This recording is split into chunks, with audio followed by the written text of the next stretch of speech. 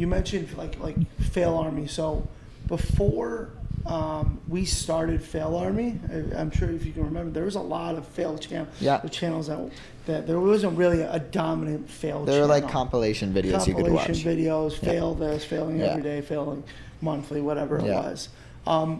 We saw there was a lot of infringement, a lot of people using and stealing our videos and creating or stealing the users, the videos of our users. And we thought there was a big opportunity for us is if we want to build a media company and we have these really great videos, great assets, why don't we do that ourselves? And so that's how we came up with Fail Army. And actually Fail Army, here's an unknown secret, was a small channel by someone who's about your age who originally started it. Interesting. And we thought there was a lot of potential there. We really liked the name. And so we said, why don't we work with this guy? And why don't we start feeding him all these videos?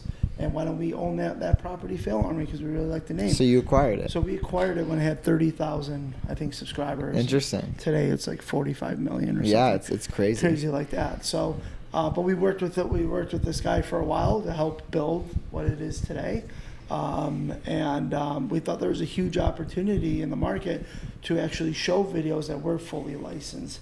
And eventually those other channels went away because they were infringing on our videos, other people's videos, and you can't do that. And they were also making a ton of money through AdSense, through YouTube. And for us, we wanted to legitimize it. We wanted to be the next bloopers, and so we thought Fail Army was a great opportunity to do.